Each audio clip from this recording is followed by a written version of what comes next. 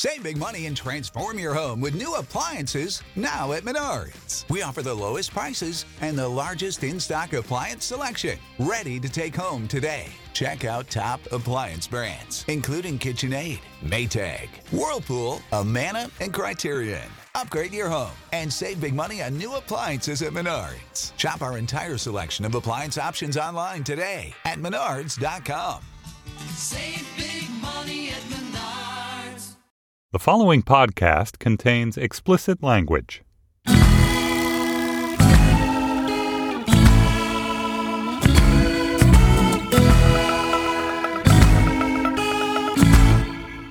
Hello, and welcome to the Where's My Tax Cut edition of Slate Money, your guide to the business and finance news of the week. I'm Felix Salmon, and I have the most amazing podcast team here this week. We have not only Anna Szymanski. Hello. Not only Emily Peck Hello. from Huffington Post, but also Catherine Rampell. Hi, Felix. Welcome. Thank you. You write for the Washington Post about matters economic, and so we're going to talk to you about matters economic since, in the absence of Jordan Weissman, we have no one who knows anything about economics here anymore. But we are going to talk about what has happened to the country since these tax cuts went through. We're going to talk about the unemployment rate. As promised last week, we came out with this little factoid that there's 1.0 empty jobs per unemployed person, which is like an amazing thing. We'll dive into that a bit.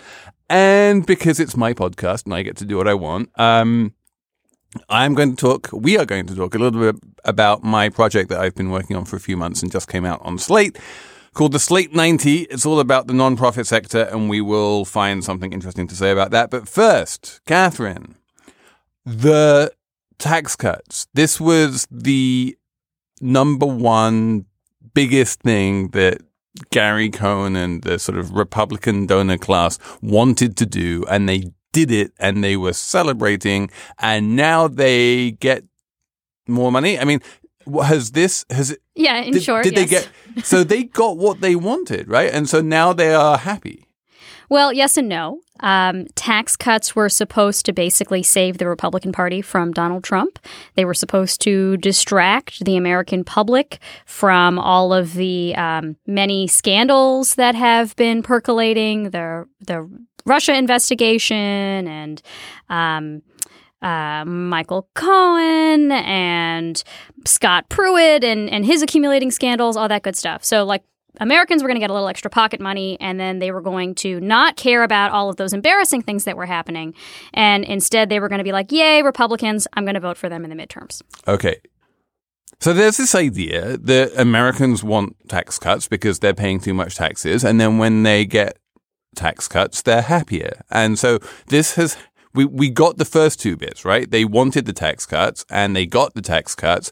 But unless you're a gazillionaire, it doesn't seem that you're happier? Well, so a few things. If you look at polling data, people want lower taxes, right? Who doesn't want to pay a little less to Uncle Sam or to your state and local governments for that matter? But they don't care actually as much about how much they pay relative to how annoyed they are by how little corporations and the rich pay. So there's this great Pew survey where they ask people, what bothers you most about the U.S. tax system? And the thing that bothers them most is that rich people aren't paying their fair share. And then I think second is corporations aren't paying their fair share, or maybe it's the reverse. And then several levels down from that, it's I'm paying too much. So people care a lot more about the overall fairness of the system than what their actual liabilities are. So maybe they want to pay a little less, but this tax cut was heavily weighted towards corporations, heavily weighted towards the rich, which is part of the reason why it's very unpopular. So that even if people realize that they themselves are paying less, they're still really pissed off, essentially, that this whole thing was weighted towards the people who they already thought were shirking. And later on in this episode, we're going to talk about all of the people who are paying no taxes at all, which weirdly people don't seem to be as annoyed about as I feel that they probably should be. But there is also this aspect of tax cuts being sort of behaviorally invisible, in that when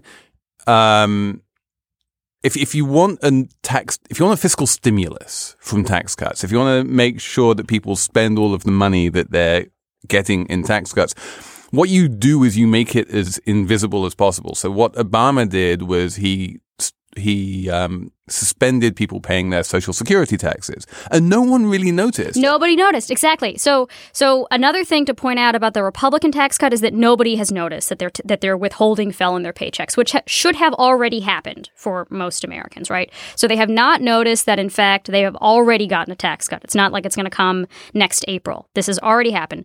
It's only like 20% of people realize that their taxes went down. The same thing happened with Obama, which was a bigger tax cut for the middle class, by the way. And also the exact same thing happened with George W. Bush. George W. Bush also cut people's taxes. Both the Obama tax cuts and the George W. Bush tax cuts were bigger, were more generous to the middle class. And if you look at surveys at the time, people didn't notice. And there are a few reasons why, right? Like your paycheck changes for lots of reasons other than what you're paying in taxes, like your hours change or your wages change or your health insurance premium goes up or whatever. So it's just not that salient. So it's not like people are going to be like, oh yeah, I just got this, huge, this windfall and I'm going to go out and buy a TV.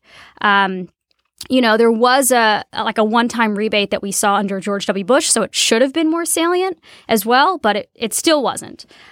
So in any case, people are getting to keep a little bit more of their money, but divvied up over the course of the year and given these other weekly changes, they're just not noticing it. So they're not going to go out and buy stuff. You're not going to see like a big demand side increase in economic activity because people suddenly have a little more pocket money. And even when they are noticing, it's like there's a good piece in the Times where they went to Dayton, Ohio or something and asked people, did you notice you got a tax cut or whatever? And a lot of people did notice. They're like, yeah, my weekly pay is up. It was like between $2 and $40 a week. Big whoop, yeah. Who cares? That's gas. That's not even gas money for some people. And gas prices, meanwhile, are going up. So it kind of gets evened out anyway. And whether you notice and you notice it's not very much or you don't even notice, the fact is it's not a noticeable amount. It's not.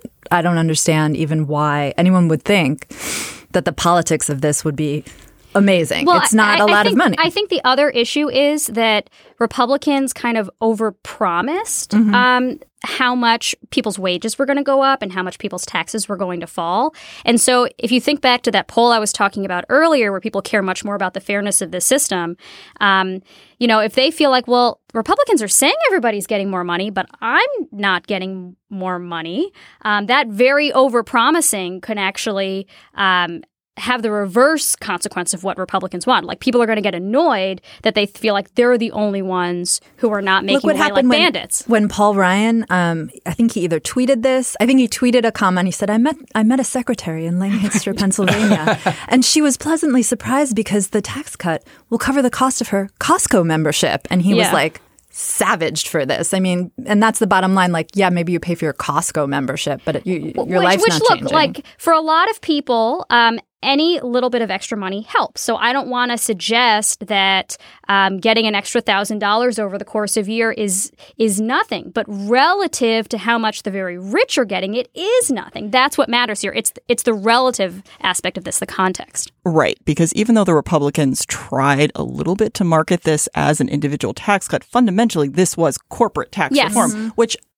I think that there was a strong argument that corporate taxes needed to be lowered. I mean, Obama wanted to lower corporate taxes. Our nominal rate was too high. I think most people would agree with that. But the way that this tax plan was structured, I think most of us can probably agree it was not particularly well structured.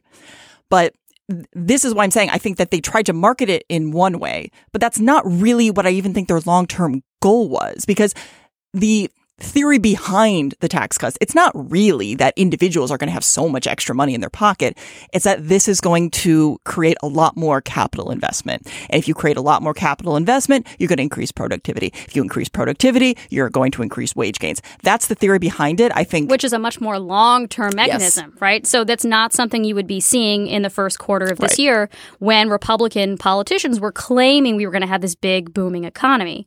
So there is this supply side argument that's about drawing in more capital from abroad and companies investing that capital. The problem is, particularly in the short term, companies, as I'm sure all of you know, were already sitting on mountains of cash. So like the thing that was preventing them from making big investments was that they weren't seeing profitable investment opportunities out there. Not that like it was hard to get cash. I agree. I mean, to play devil's advocate a little bit, CapEx spending is increased significantly this quarter. Just to be honest, I think it's up like 24%. So there definitely is some push from having a lot of additional cash. But I think you're right. That's why with that famous talk where Gary Cohn said to a lot of CEOs, well, when you get this tax cut, are you going to, increase CapEx? And they were like, no, because what are we going to invest in? And I think we're probably going to get to a limit after a quarter or two of profitable investments, and the rate of CapEx expansion is probably going to decline. And a lot of that money is also just getting returned to shareholders.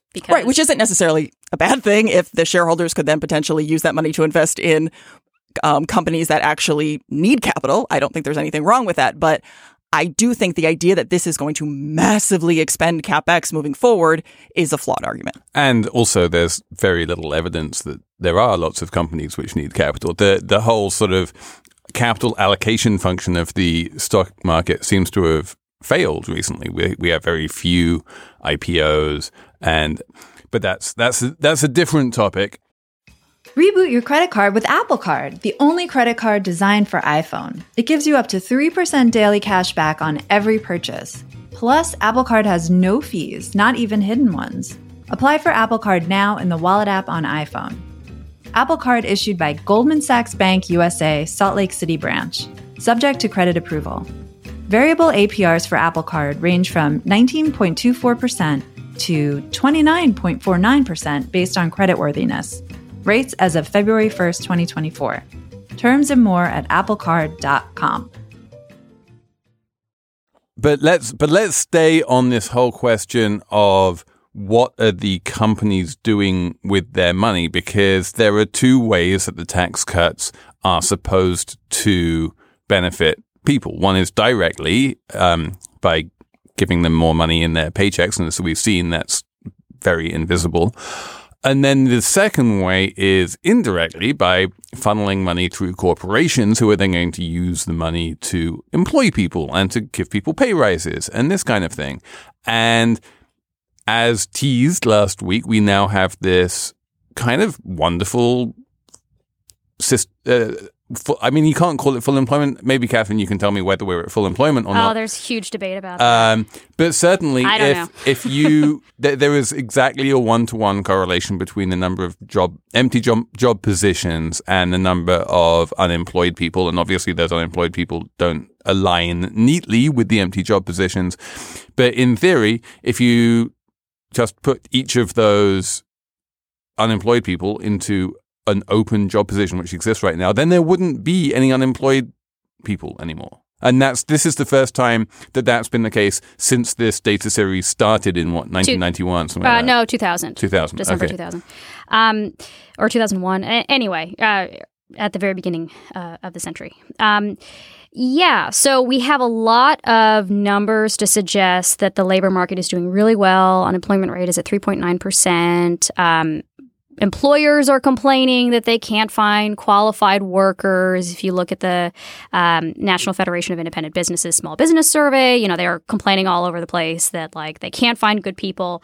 All of these things put together suggest that employers should be bidding up wages, right? If you can't find someone to hire, the solution for that is pay more money and steal someone from another company or attract one of the few people who is really qualified, who is looking for a job to come to your firm and not a competitor's, right? And we're just not seeing that. We're not seeing much wage growth. We haven't throughout this recovery, and it's been sort of puzzling. To be fair, one would expect that pay raises would come kind of later in the cycle, like after unemployment has fallen. But unemployment has fallen a lot. And like you said, there are just not that many idle workers out there relative to the number of vacancies. So it's puzzling why we haven't seen more wage growth. And there are a bunch of different theories about why. One is that maybe the unemployment rate just isn't that revealing anymore, right? Like you have relatively low labor force participation, meaning that there are a lot of people who aren't looking for work, who are working age, but if they were offered a job, they would take it. So maybe they're somewhere in between, this headline unemployment group and people who are just retired or whatever, or stay-at-home parents are completely out of the labor force. So maybe the 3.9% number just doesn't reflect the true population of people who are out there. So that's one theory. We're kind of pushing to the limits of that, I think. There are a bunch of other arguments for like why pay raises haven't been stronger. One is just compositional. So you have a lot of baby boomers who are retiring. Baby boomers tend to earn more money, right? Because they're at the end of their careers. So you have people who earn more money being pulled out of the job market, and then the people who are coming into the job market are going to be younger. They're going to be people who have been unemployed, so they don't have as much bargaining power. And so it's just like, it's the fact that weekly earnings or average hourly earnings aren't that high. It's just, or haven't been growing that much. It's just like a reflection of who's flowing in and out. If I'm a company and there's some, middle management person retires who was making $100,000 a year, and then I replace them with some junior person who's making $40,000 a year, then my wage bill has gone down by 60%, even though no one's wages have been cut. Right. So, and different measures of wage growth should control for those compositional effects, but not all of them do. So it kind of depends on what you're looking at. But that's one possibility. And the San Francisco Fed has argued that that's basically what's behind these numbers. But then there are a lot of other weird things that are going on, including that maybe just like wages are not the thing to be looking at when you're looking at what's happening with compensation. That maybe employers are shifting more of their compensation to other things besides wages. So that might be a one-time bonus, for example. And if you look at the long-term trend there, the share of compensation that's been going to bonuses has gone up. And I think the same thing is true of commissions and other things that may not show up in your standard wage numbers. For a long time, health insurance has been blamed for kind of like gobbling up pay raises, but actually health insurance premiums for employer-sponsored insurance, they have not been rising that quickly, unlike the Obamacare market. So the very big picture, tell me in terms of like what proportion of economic activity goes to capital and what proportion goes to labor. How has that been evolving? Has labor seen any advance? And do you think it? And I don't know. I mean, is it going to? It's hard to say, and I think this runs into a larger question that a lot of people talk about, which is productivity. And that in order to increase wages, you normally need productivity gains. And up until like 70s, 80s, there was a very strong correlation between productivity gains and wage gains. And then that has moved a little bit, whereas productivity has increased faster than wage gains have. And part of the reason for that is because the larger share of earnings has been going to capital as opposed to labor. Right. Productivity on its own doesn't cause wage gains. If a company gets to make the same amount of widgets with fewer people, then it just needs to pay less in labor. Well, no, having said that, though, although it is true that there is more of a gap now between the two, there is still a correlation between productivity and wage gains. Larry Summers has a paper about this, and it's just that it appears that there are a number of other factors that are depressing wages, so they're not getting the full impact of productivity gains. And now, of course, we also have slower productivity recently. Yeah, so you have productivity slowing, and then the share of productivity growth going to workers also falling. How does job composition feed into wage increases or wage stagnation? Like the jobs that are growing the most right now are maybe the lower paying jobs. Is it am I? This is the rise of the decline of manufacturing and the rise of services, and the decline of unions as well. Decline of unions, decline of good jobs. Basically, at the upper level, people are making lots and lots and lots of more money, but for everyone else, there's this hollowing out. Yeah, so, David Otter's work on this stuff, and that's actually important. What you just said, if you're talking about why more of a share of earnings have gone to capital, a lot of it does have to do with the fact that we have far fewer people in unions, especially private sector union participation has declined dramatically. You also have the rise of other things like non-compete clauses, and you also have now a number of areas where you have a situation like called monopsony, where you almost have only one buyer of labor, where you just have one main company. And so we see this with Amazon quite a bit, where they have warehouses where they can keep their wages very low because they're essentially the only employer. And so these are a number of factors that are depressing wages, so you're not getting any of the gains from productivity growth. Well, so the monopsony story is plausible, but there's actually a lot of controversy around it within the economics profession, in part because it's a little bit in tension with some other findings suggesting that these superstar firms pay a lot more, right? So like you want to work for a Google, you want to work for a company that does have a lot more. Sure, but no one wants to work in an Amazon warehouse. That's not, I mean, it's a superstar firm, but there's a big difference between working in a warehouse and working in a HQ. But my point is that the monopsony story is basically conditioned on this idea that there are firms that have a lot of market power and they are using it to hold down wages. But the firms that have at least product market power tend to pay more. So I think it depends. We don't really know. Yeah, no, I agree with you. And it certainly is complicated. I think it is certainly true that a lot of the highest paying jobs now are in very concentrated markets. But I think there's a slight difference between concentrated markets and cities and regions where you have very few employers. And then the other thing, of course, is that the highest paying jobs, if we're talking about the Google jobs and that kind of stuff, are increasingly being compensated with equity rather than cash. And that makes it almost impossible to determine the share of profits going to labor versus capital, because it looks like a stock issuance. It looks like capital. Well, also, if you're an employee, but you are paid primarily in stock options, then as the share price goes up, your portion of those earnings are also going up. So it is a bit more complicated. I think overall, the power of labor, not just labor unions, but just of workers, has declined a lot over the past few decades in terms of how much money you can expect to make and how much employers even need to pay you to have a job at this point. I mean, you just see a lot of good jobs, manufacturing jobs, other kinds of jobs being replaced by just less good jobs. You see all the teachers out there protesting, haven't seen a raise in forever, aren't making enough money anymore. Yeah, I mean, it certainly suggests that looking at what share of total national income is going to workers. But again, like the fact that we have really low unemployment should suggest that workers have a little more power. Maybe they're not banding together and bargaining en masse, but like they should have a little more power to ask for raises. But maybe, and we're not seeing it. Maybe they need to band together and bargain en masse. And maybe the fact that, as you say, the decline of the unions basically says that a labor force divided is a labor force that doesn't really have that bargaining power.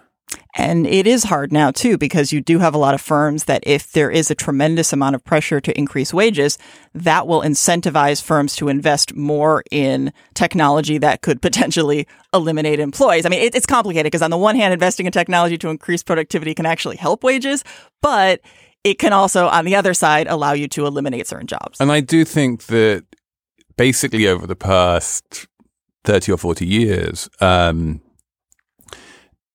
it has now become standard corporate thinking in sort of C-suites and at board level that high wage bills are a bad thing, and that ideally what you want to do is pay less in wages, and that the less you pay your workers, the better you're running your company. And that's not how companies thought in the 1950s, and that's not how companies think in Germany. It is a mindset. Well, I was going to say, related to that, you also see this, I think it's been called the fissuring of the workplace, where because employers want to have fewer people on their payrolls, they're contracting out a lot of labor. And there's some evidence to suggest that when this stuff gets contracted out, the wages go down. So like if you're a janitor who works for a big company, you're probably going to earn more than if you're a janitor who works for a subcontractor of a subcontractor of a contractor. Especially if you are yourself an independent contractor and you're exempted from like minimum wage laws. So this whole kind of breakdown of the employer-employee relationship and what responsibility firms, once felt like they had to having a robust workforce, and to what's good for General Motors is good for America, and I want to pay my workers more so that they can go out and buy cars. That whole philosophy has kind of disappeared. There was that wonderful piece in the Times, I think last year, I think it was about Xerox, where they showed this one person had been started as a janitor at Xerox and worked her way up to the executive position, and now Ursula Burns, the CEO. Was it Ursula? I think so. Okay. And then, now they just contract out for their janitors and they get paid, whatever, $10, $15 an hour. And that's it. Like the company hiring the contractors has no incentive to ever raise their wages. And these people just bounce around and their wages never go up. And I think and you can't work your way up, right? You cannot work your way up. And people talk a lot about the gig economy, but I think the contracting out that employers are doing is really a much bigger and much more invisible kind of problem, because when, newspapers are covering businesses, they're not covering these, contractor employers. They're not really examining the business at all. And they're kind of screwing over workers left and right. So that could be part of the problem too. And partly also, it used to be that you didn't need a higher level of education in order to work your way up in a way that now you do. One thing I will say, just as a little bit of a pushback, is that I don't think it's that CFOs are saying we want to keep wages as low as humanly possible. People understand that if you want to maintain good talent, if you want to reduce costs in other areas, you do need to keep your workers happy to a certain extent. But having said that, on the other side, and I know people may not like this, but if you're analyzing a company, you're going to have lower cash flows if you have higher employment costs. And that is going to affect how your company is valued. And that is simply, if you're a public company, that is simply a reality that you also have to consider. Right, exactly. The CEO wants to maximize the share price. And this is, something which is new in recent decades. Like, it was not always that way. Right. And my last, this is my last thing. Is Germany, because I feel like Germany is often brought up as this place that has this like strong manufacturing economy. But what people often don't look at is part of the reason they have that is because the unions in Germany have kept wages low. There's strong unions, but they have kept wages low so that the companies won't leave to go to cheaper EU areas. That's part of the reason that the standard of living in Germany hasn't increased at the rate as one would have thought, because wages have actually remained low. I feel like we need a Germany segment, because the German economy is... We totally should. I would actually love to do. Really fascinating. I want to talk about... They've had huge labor reforms. Yeah, too. I want to talk about the labor reforms in Germany. I want to talk about the way the unions have board representation. I want to talk about the home ownership situation. So much. We're going to have a Deutschland episode. Yes. We need to find. If you're listening and you know the best possible person for us to bring on, who's a Germany expert, let us know. SlateMoney@slate.com, and we'll try and get that person on and examine one of the more important economies in the world. This episode of Slate Money is brought to you by Wondery, which is a podcast company, and it makes a podcast called The Best One Yet, and it is a daily podcast hosted by Nick and Jack, who serve up 3 of the most interesting business news stories every day, and why you need to know them in just 20 minutes. Do you want to hear about the $100 wedding dress that saved Abercrombie, or which real tech acquisitions like Game of Thrones, or the one financial equation that can finally solve climate change? That's the kind of stuff you find on The Best One Yet. So be in the know this year by starting your morning with The Best One Yet every weekday. Follow The Best One Yet on the Wondery app or wherever you get your podcasts. You can listen ad-free right now on Wondery Plus. And for more deep dive and daily business content, listen on Wondery, the destination for business podcasts, with shows like The Best One Yet, How I Built This, Business Wars, and many more. Wondery means business. Let's stick with taxes. I feel like this is going to be a whole tax-themed episode, but let's talk a little bit about the tax-free part of the economy, because there's no bigger tax cut than just not paying any taxes at all. And I just put this project up on Slate. Well, it wasn't just me. There was a lot of people involved in this. And what we did is we looked at one part of the tax-free economy. There are many, many parts. There are foundations. There are credit unions. There are lots of bits of the tax-free economy which don't file these things called Form 990s. But there's also this part of the tax-free economy which does, which people generally think of as charities. You know, the Red Cross, that kind of thing. And so we looked at who the biggest ones were by revenues. And it turns out that the biggest charities by revenues are not the biggest charities that you think of as the places which people donate a lot of money to. There's sports organizations. There's a lot of weird pharmaceutical things going on. There's the Battelle Research Institute. There's the Partnership for Supply Chain Management. There's Ducks Unlimited. There's, of course, lots and lots and lots and lots and lots of hospitals and universities. And you look down the list and you're like, wow, none of these organizations pay taxes. Is that fair? And this really is a very fascinating series, because you have things like the Big Ten, where I think there was an article about how... And that's a sports organization. Yes. That has... Advancing the public good. Yeah, exactly. The Big Ten that I think has 14 teams in it now. So, well, what sport is that? It's college sports, so it's actually a number of different sports. Oh, okay. I know nothing about sports.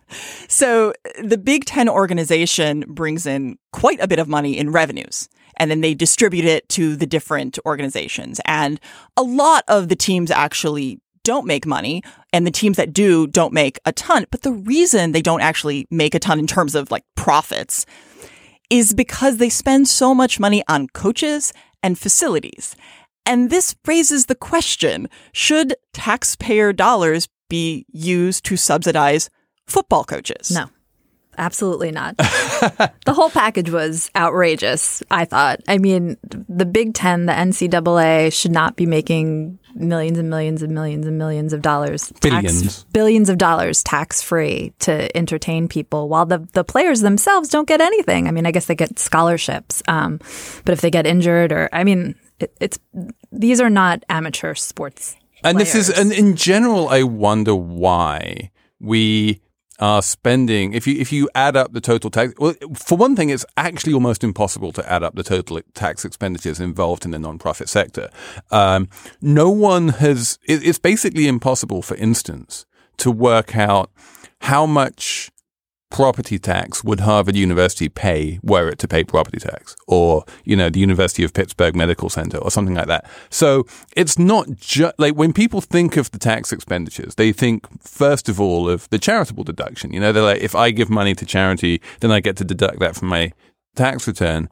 And that's part of it. And it's a multi-billion-dollar tax expenditure that the American government makes every year. But I kind of get the feeling that pales in comparison to some of the other tax expenditures, especially at the local level, which people just don't see at all. Well, I think some of these schools do like a voluntary... Pilot, it's called.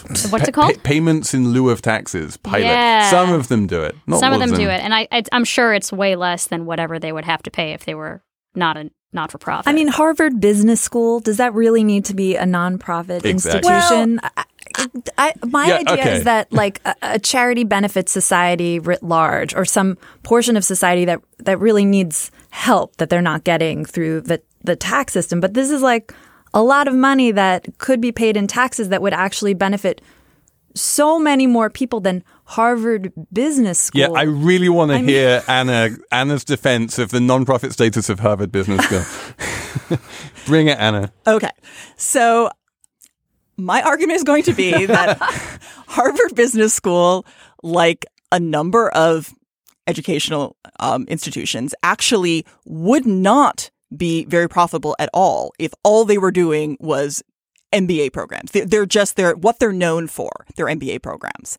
Where they actually make money is in executive education. That actually essentially funds, and they have a publishing arm that's very lucrative. And then that publishing arm actually then funds the academic research that they have.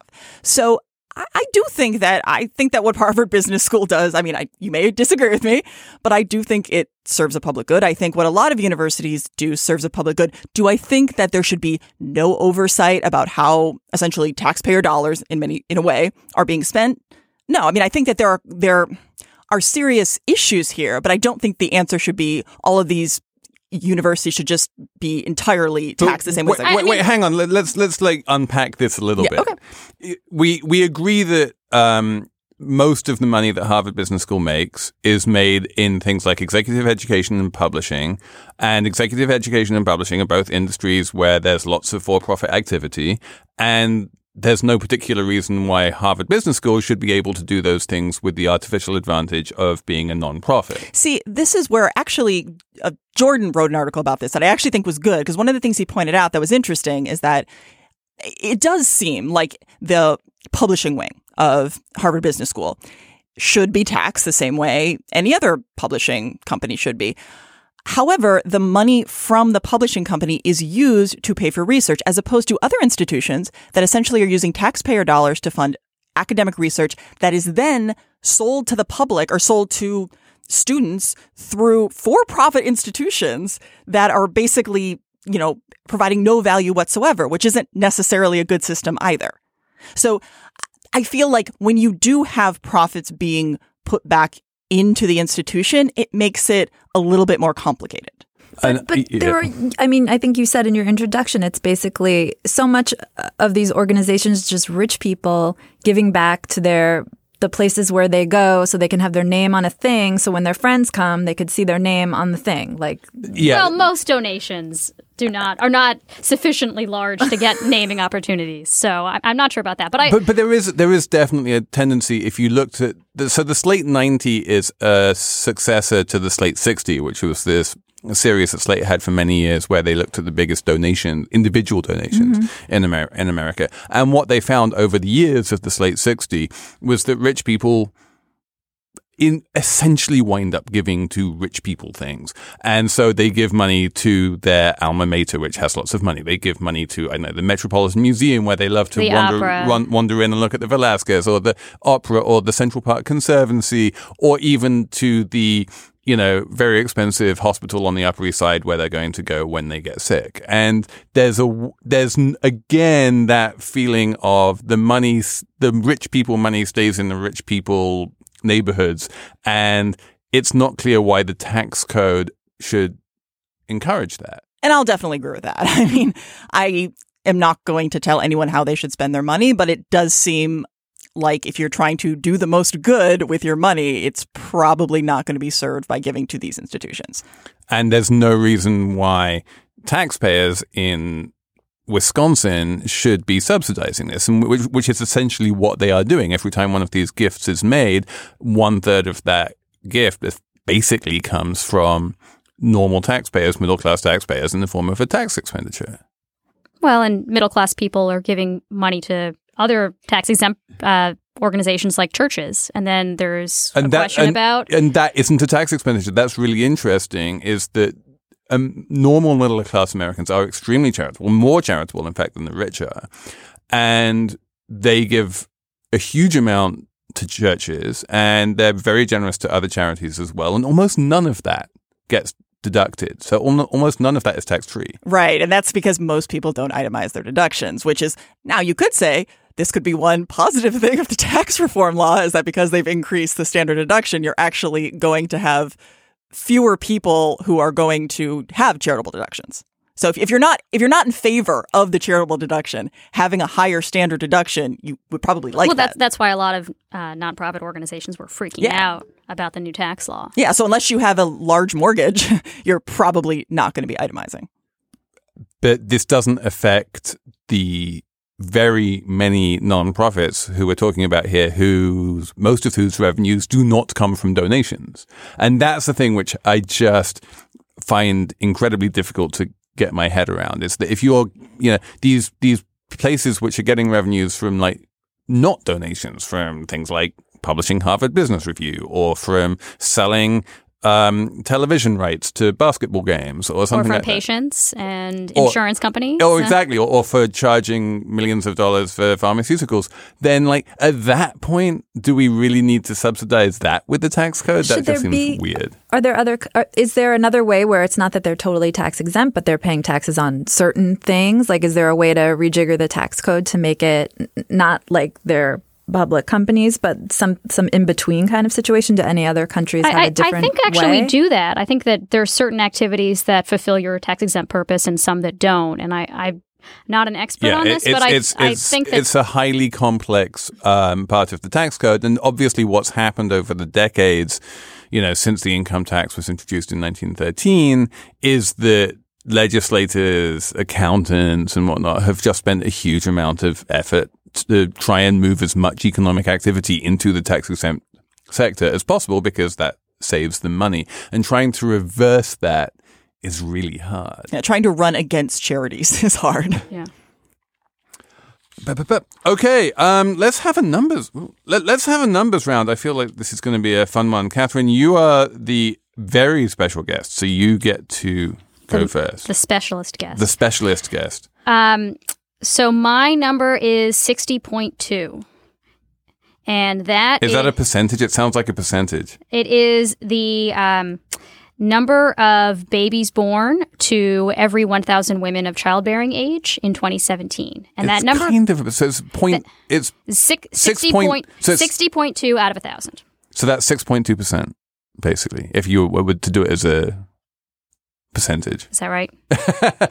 6.02%. Yeah, there you go. Okay. So every 1,000 women of childbearing age have 60 babies. But yeah, last year, which is significant because it's the lowest fertility rate on record. I'm curious, does that partly relate to the restrictions on immigration? Well, if you look at within each ethnic and racial group, the fertility rate is also going down. So some of it is possibly compositional. I don't actually know.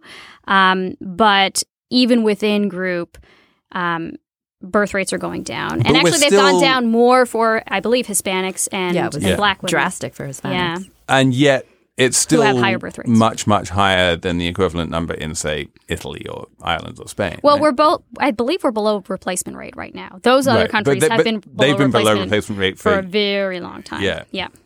So now, so while Japan and Italy and Portugal have been below replacement rate for ages, one of the advantages that the United States has had in the global economy is it's had this growing population, both in terms of women having babies and also in terms of immigration. And now both of those components are falling.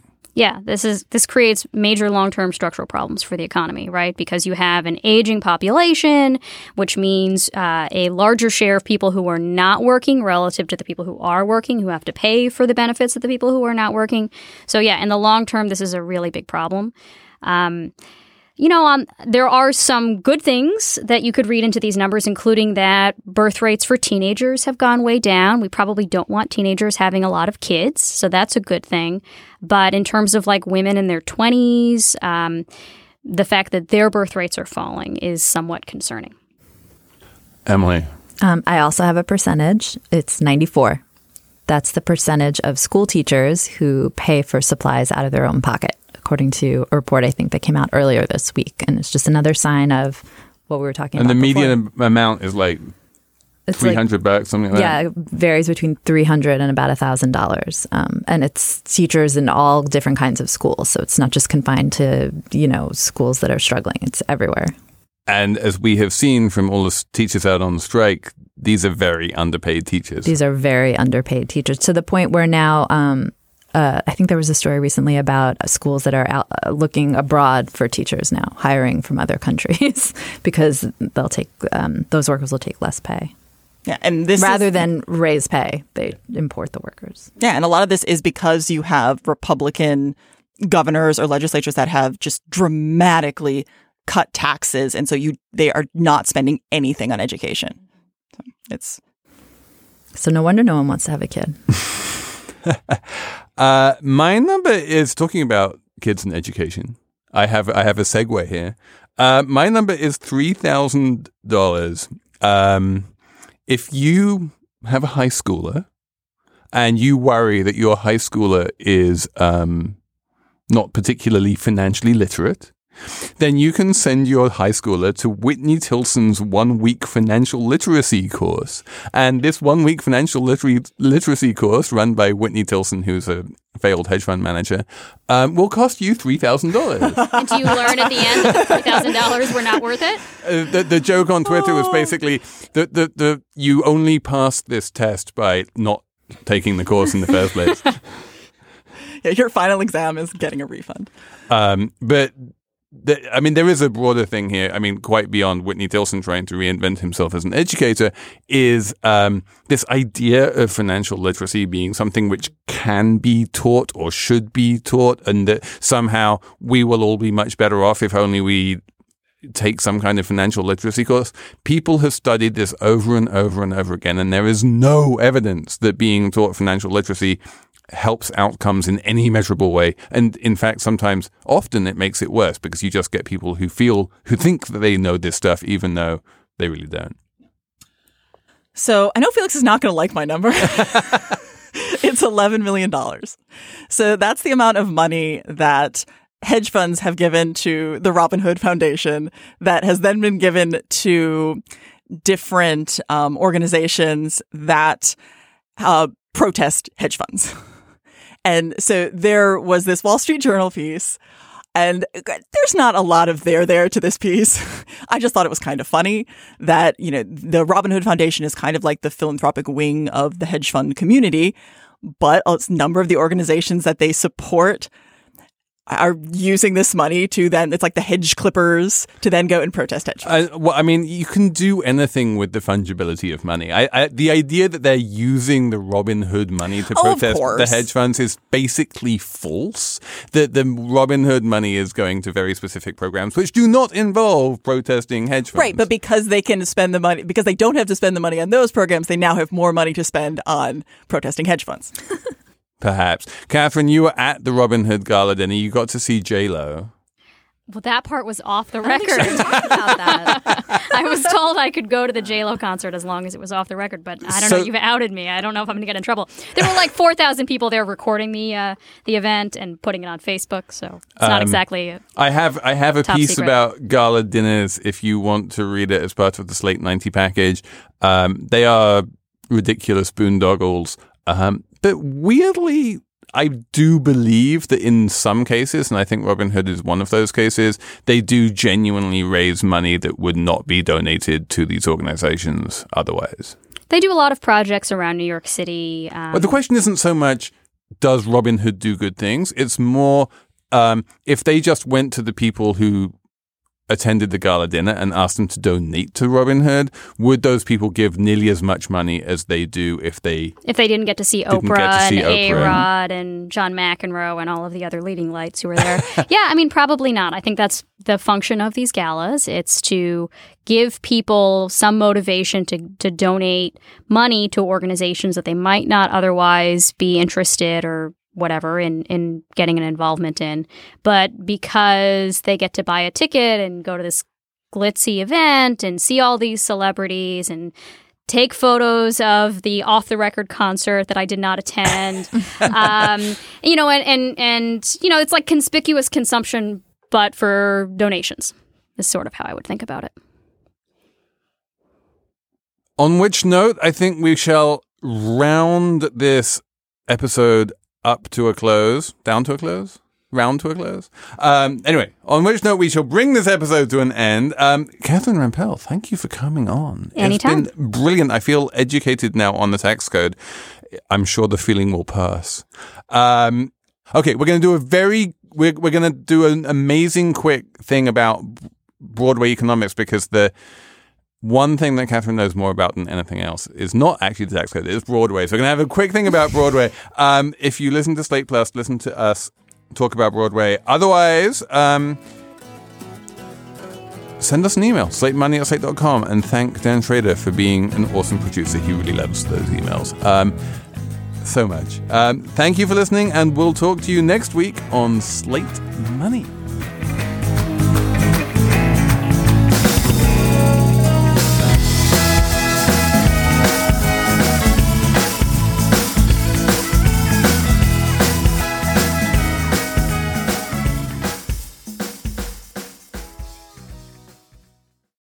This is the story of the one. As a maintenance engineer, he hears things differently. To the untrained ear, everything on his shop floor might sound fine, but he can hear gears grinding or a belt slipping. So he steps in to fix the problem at hand before it gets out of hand. And he knows Grainger's got the right product he needs to get the job done, which is music to his ears. Call, click Grainger.com, or just stop by. Grainger, for the ones who get it done.